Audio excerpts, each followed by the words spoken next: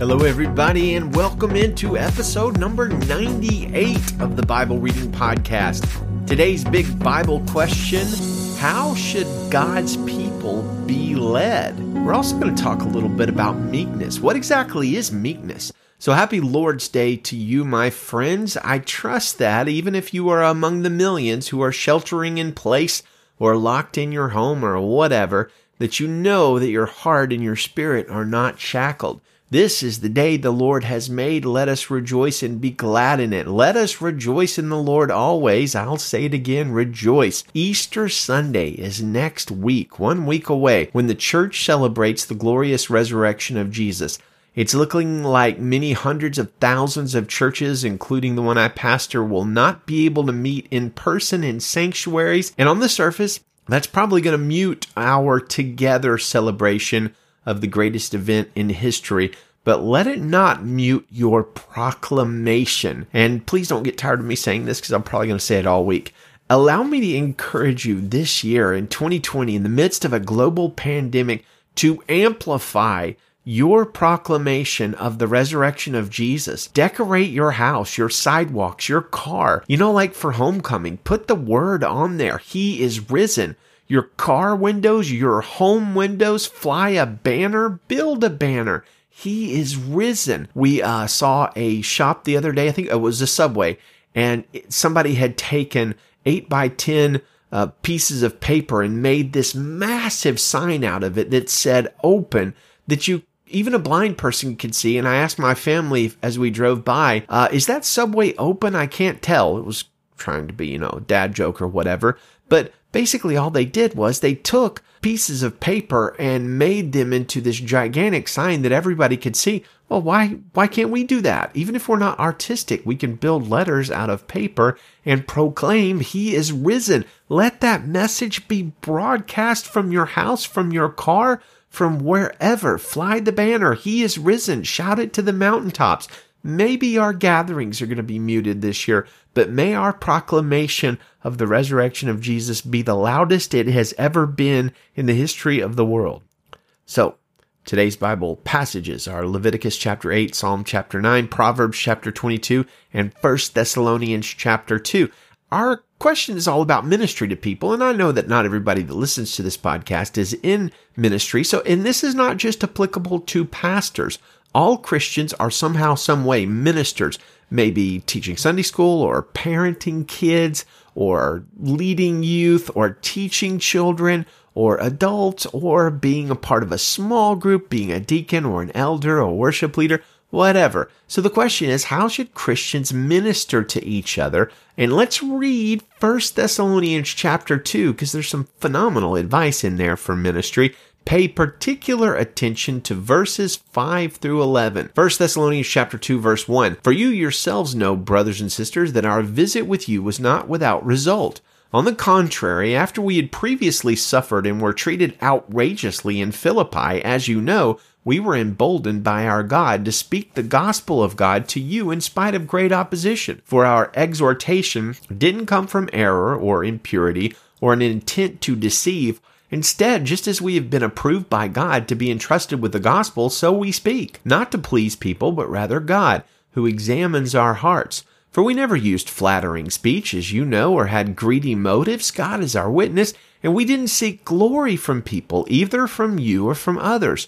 Although we could have been a burden as Christ's apostles, instead we were gentle among you, as a nurse nurtures her own children. We cared so much for you that we were pleased to share with you not only the gospel of God, but also our own lives, because you had become dear to us. For you remember our labor and hardship, brothers and sisters, working night and day so that we would not burden any of you. We preached God's gospel to you. You are witnesses, and so is God, of how devoutly, righteously, and blamelessly we conducted ourselves with you believers. As you know, like a father with his own children, we encouraged, comforted, and implored each one of you to live worthy of God, who calls you into His own kingdom and glory. This is why we constantly thank God, because when you received the word of God that you heard from us, You welcomed it not as a human message, but as it truly is the Word of God, which also works effectively in you who believe. For you, brothers and sisters, became imitators of God's churches in Christ Jesus that are in Judea, since you have also suffered the same things from people of your own country, just as they did from the Jews, who killed the Lord Jesus and the prophets and persecuted us. They displease God and are hostile to everyone by keeping us from speaking to the Gentiles so that they may be saved. As a result, they are constantly filling up their sins to the limit, and wrath has overtaken them at last. But as for us, brothers and sisters, after we were forced to leave you for a short time in person, not in heart, we greatly desired and made every effort to return and see you face to face. So we wanted to come to you, even I, Paul, at time and again, but Satan hindered us. For who is our hope or joy or crown or boasting in the presence of the Lord at his coming? Is it not you? Indeed, you are our glory and joy. So there's some interesting wisdom there, right? We usually think of leaders as bold, brash, loud, confident, charismatic. But Paul here uses words like gentle, nurturing, comfort, care, and encourage. The overall image of a leader in the body of Christ here is a gentle, soft, meek leader. And that reminds me of a couple of really important descriptions of Jesus, the King of Kings and Lord of Lords. Matthew 21:5 says, "Tell daughter Zion, see, your king is coming to you, gentle and mounted on a donkey and on a colt, the foal of a donkey." And then Matthew 12, verse 15 says, Jesus was aware of this and withdrew. Large crowds followed him, and he healed them all. He warned them not to make him known, so that what was spoken through the prophet Isaiah might be fulfilled. "Here is my servant whom I have chosen, my beloved in whom I delight. I will put my spirit on him, and he will proclaim justice to the nations. He will not argue or shout, and no one will hear his voice in the streets. He will not break a bruised reed, and he will not put out a smoldering wick until he has led justice to victory. The nations will put their hope in his name."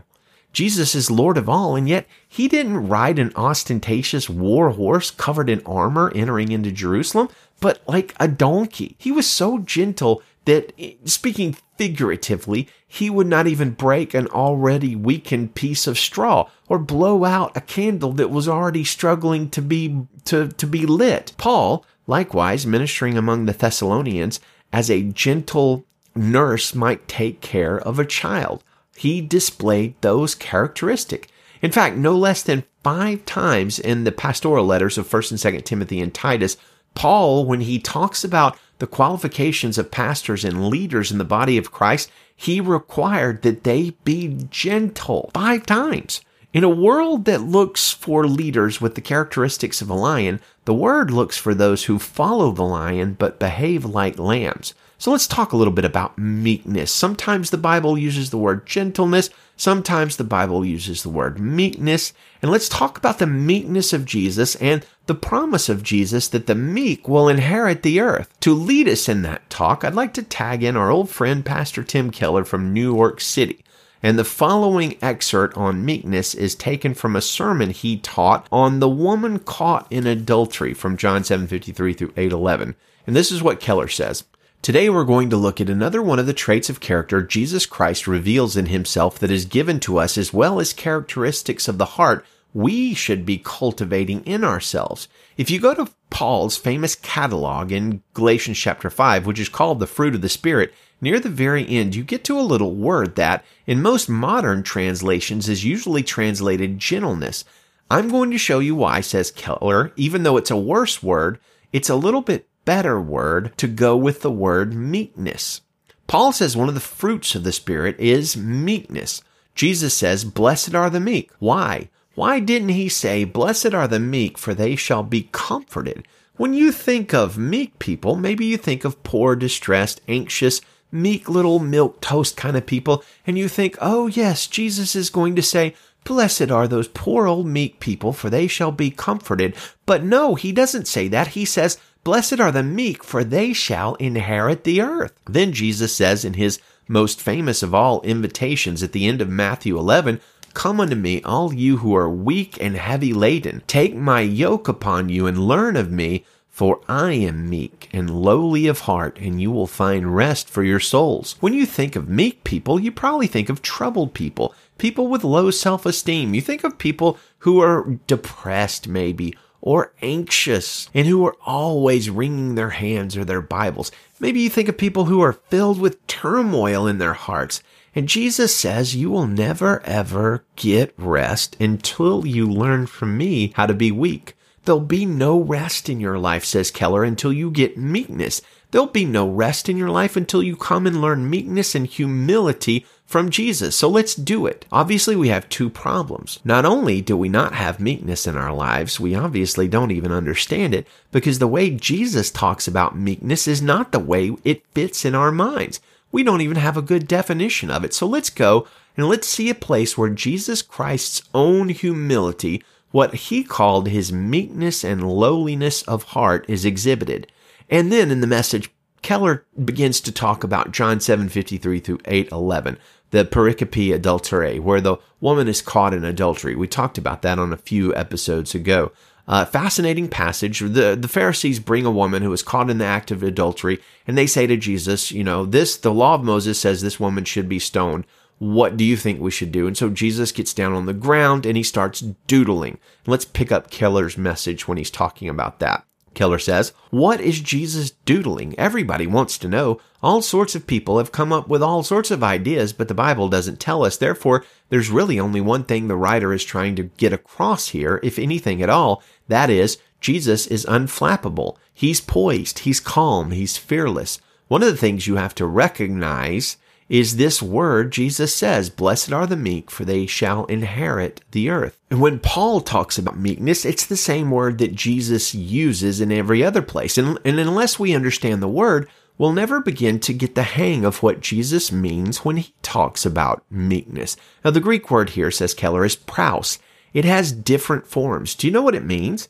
It comes from the word for an animal, a powerful, wild animal that is now submissive and receptive to the writer, a tamed, wild animal. If my wife Kathy and I ever feel like just crying for joy, sometimes we would say, "Hey, would you really like to have some joyful tears?" Yeah, let's do that. So we put on a video of a movie called The Black Stallion, and we watch young Kelly Reno, the child in the movie, jump on the back of this enormous, incredible, powerful beauty of a horse that's called the Black. And he rides that horse through the surf. Unless you look at something like that, unless you see this enormous power that voluntarily has submitted, this huge, huge power submitting to this little kid, let's face it, if they're going to have a battle between the horse and the boy, who's going to win? This enormous beauty and this enormous power is now submissive and responsive to the desires of the little boy, of the rider. Until you get a grip on that, you don't understand meekness. Jesus did not give up his power. He did not give up his greatness. He's a moral beauty. He says, "I can command angels right now to come down and rescue me." He still has his power. He still has his glory. He's not exercising it. Why not? Because he has put it all under. He is submitting everything he is, and he's receptive to us.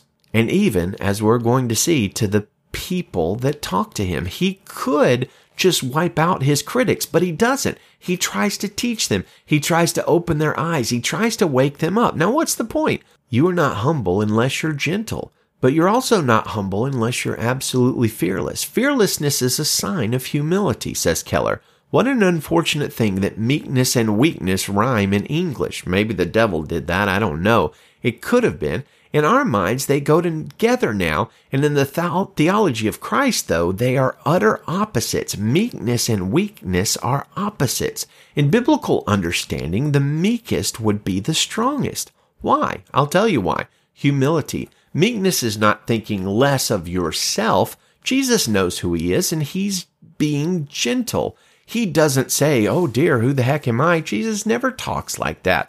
This is the big thing that's so scary about Jesus, says Keller. He walks on through and he says, "I am the Lord of heaven and earth.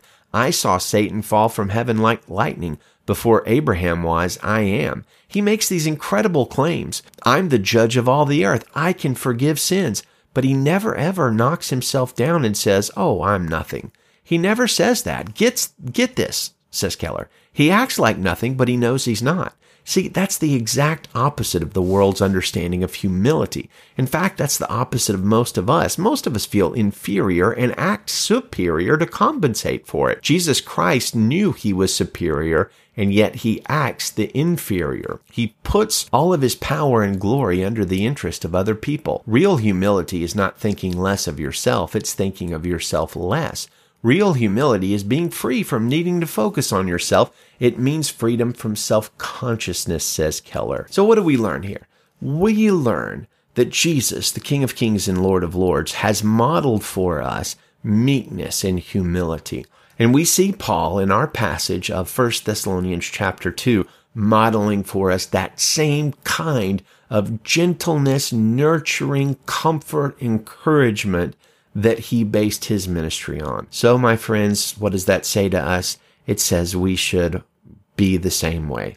We should model the meekness of Jesus and the humility of Jesus and the comfort that Paul gave and the nurturing type of attitude. Of course, I'm not saying that we be milquetoasts or weenies or weak or cowards or anything like that. But as Keller put it, I'm saying that we walk in the kind of meekness that Jesus did, with this incredible gentleness that draws people and points them his way. It's not the world's way of leadership, but it is Jesus' way of leadership, and it's far more beautiful and powerful than anything I've seen in the world. Well, let's read some more scripture today, beginning with Leviticus chapter 8, verse 1. The Lord spoke to Moses, "Take Aaron, his sons with him, the garments, the anointing oil, the bull of the sin offering, the 2 rams, and the basket of unleavened bread, and assemble the whole community at the entrance to the tent of meeting." So Moses did as the Lord commanded him, and the community assembled at the entrance to the tent of meeting. Moses said to them, "This is what the Lord has commanded to be done." Then Moses presented Aaron and his sons and washed them with water. He put the tunic on Aaron, wrapped the sash around him, clothed him with a robe, and put the ephod on him. He put the woven band of the ephod around him and fastened it to him. Then he put the breastpiece on him and placed the Urim and Thummim into the breastpiece. He also put the turban on his head and placed the gold medallion, the holy diadem, on the front of the turban as the Lord had commanded Moses. Then Moses took the anointing oil and anointed the tabernacle and everything in it to consecrate them. He sprinkled some of the oil on the altar 7 times, anointing the altar with all of its utensils and the basin with its stand to consecrate them.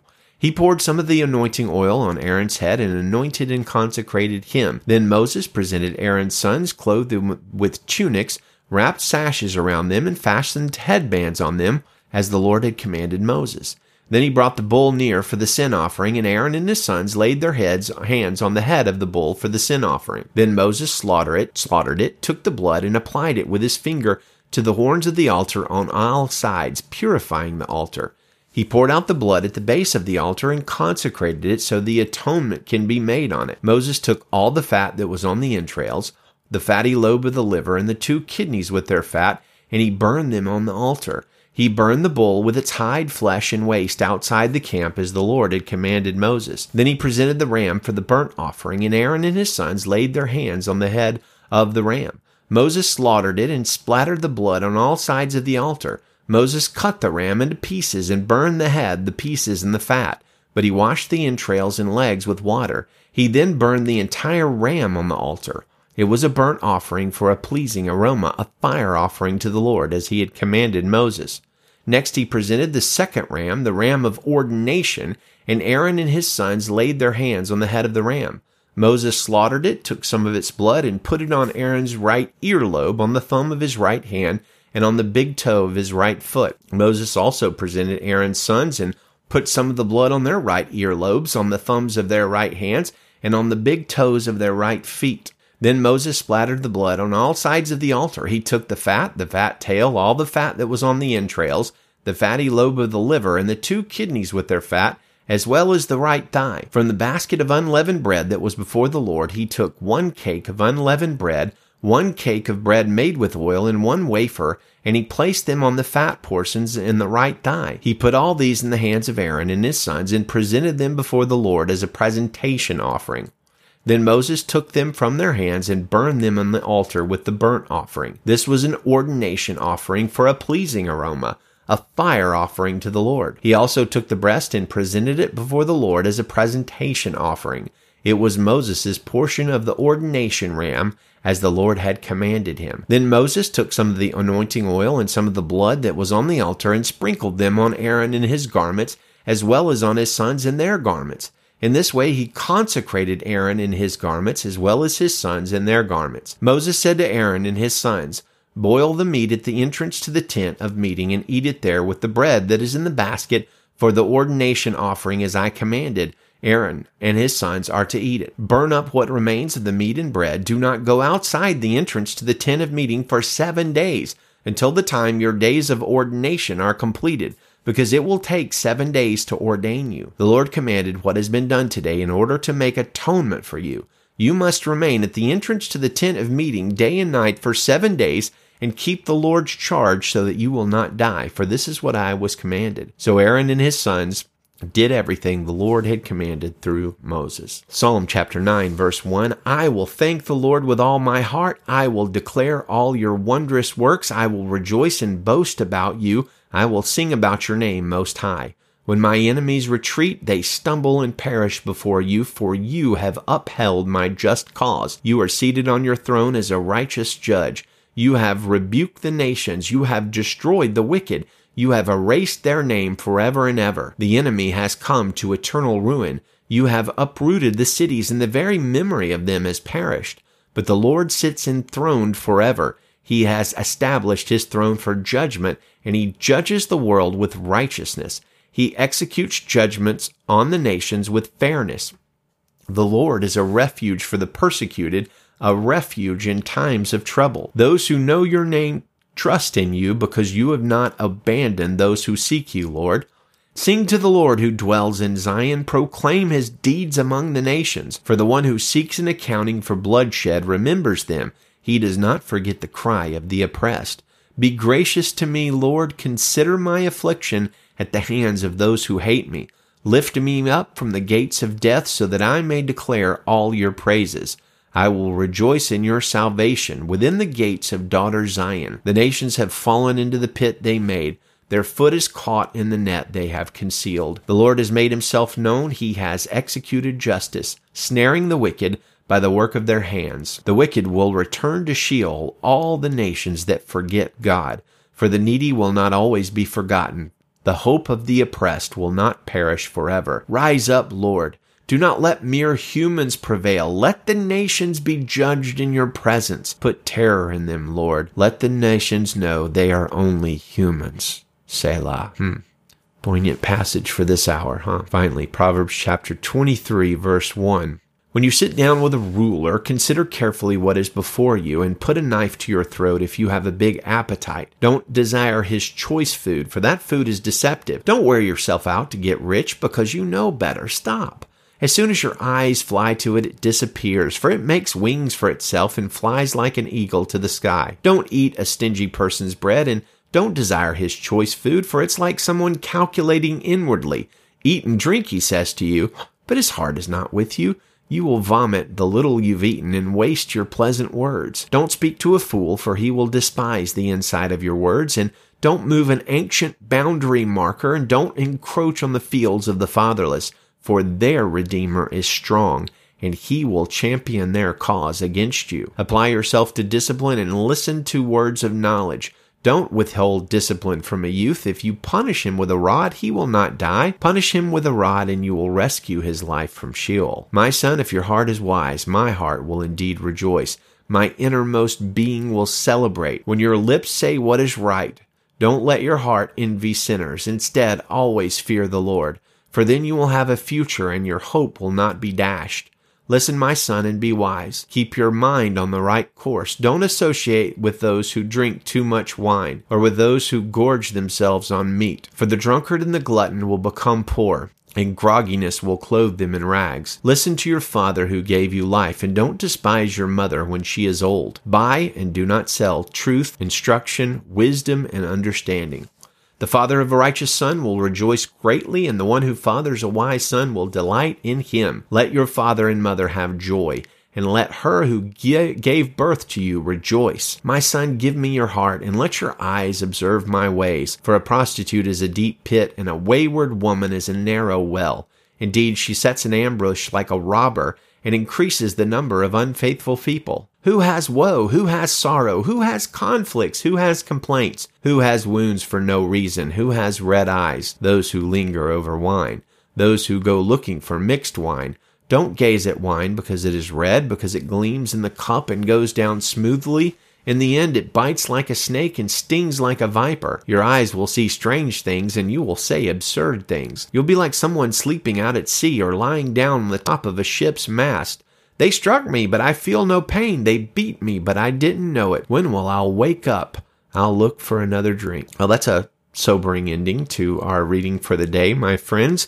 Pun intended, I suppose. May the Lord use His word to build you up and to edify you, to comfort you, to exhort you and encourage you. May this be a blessed Lord's Day to you. May He give you safety and healing in Jesus' name. Good day to you and Godspeed.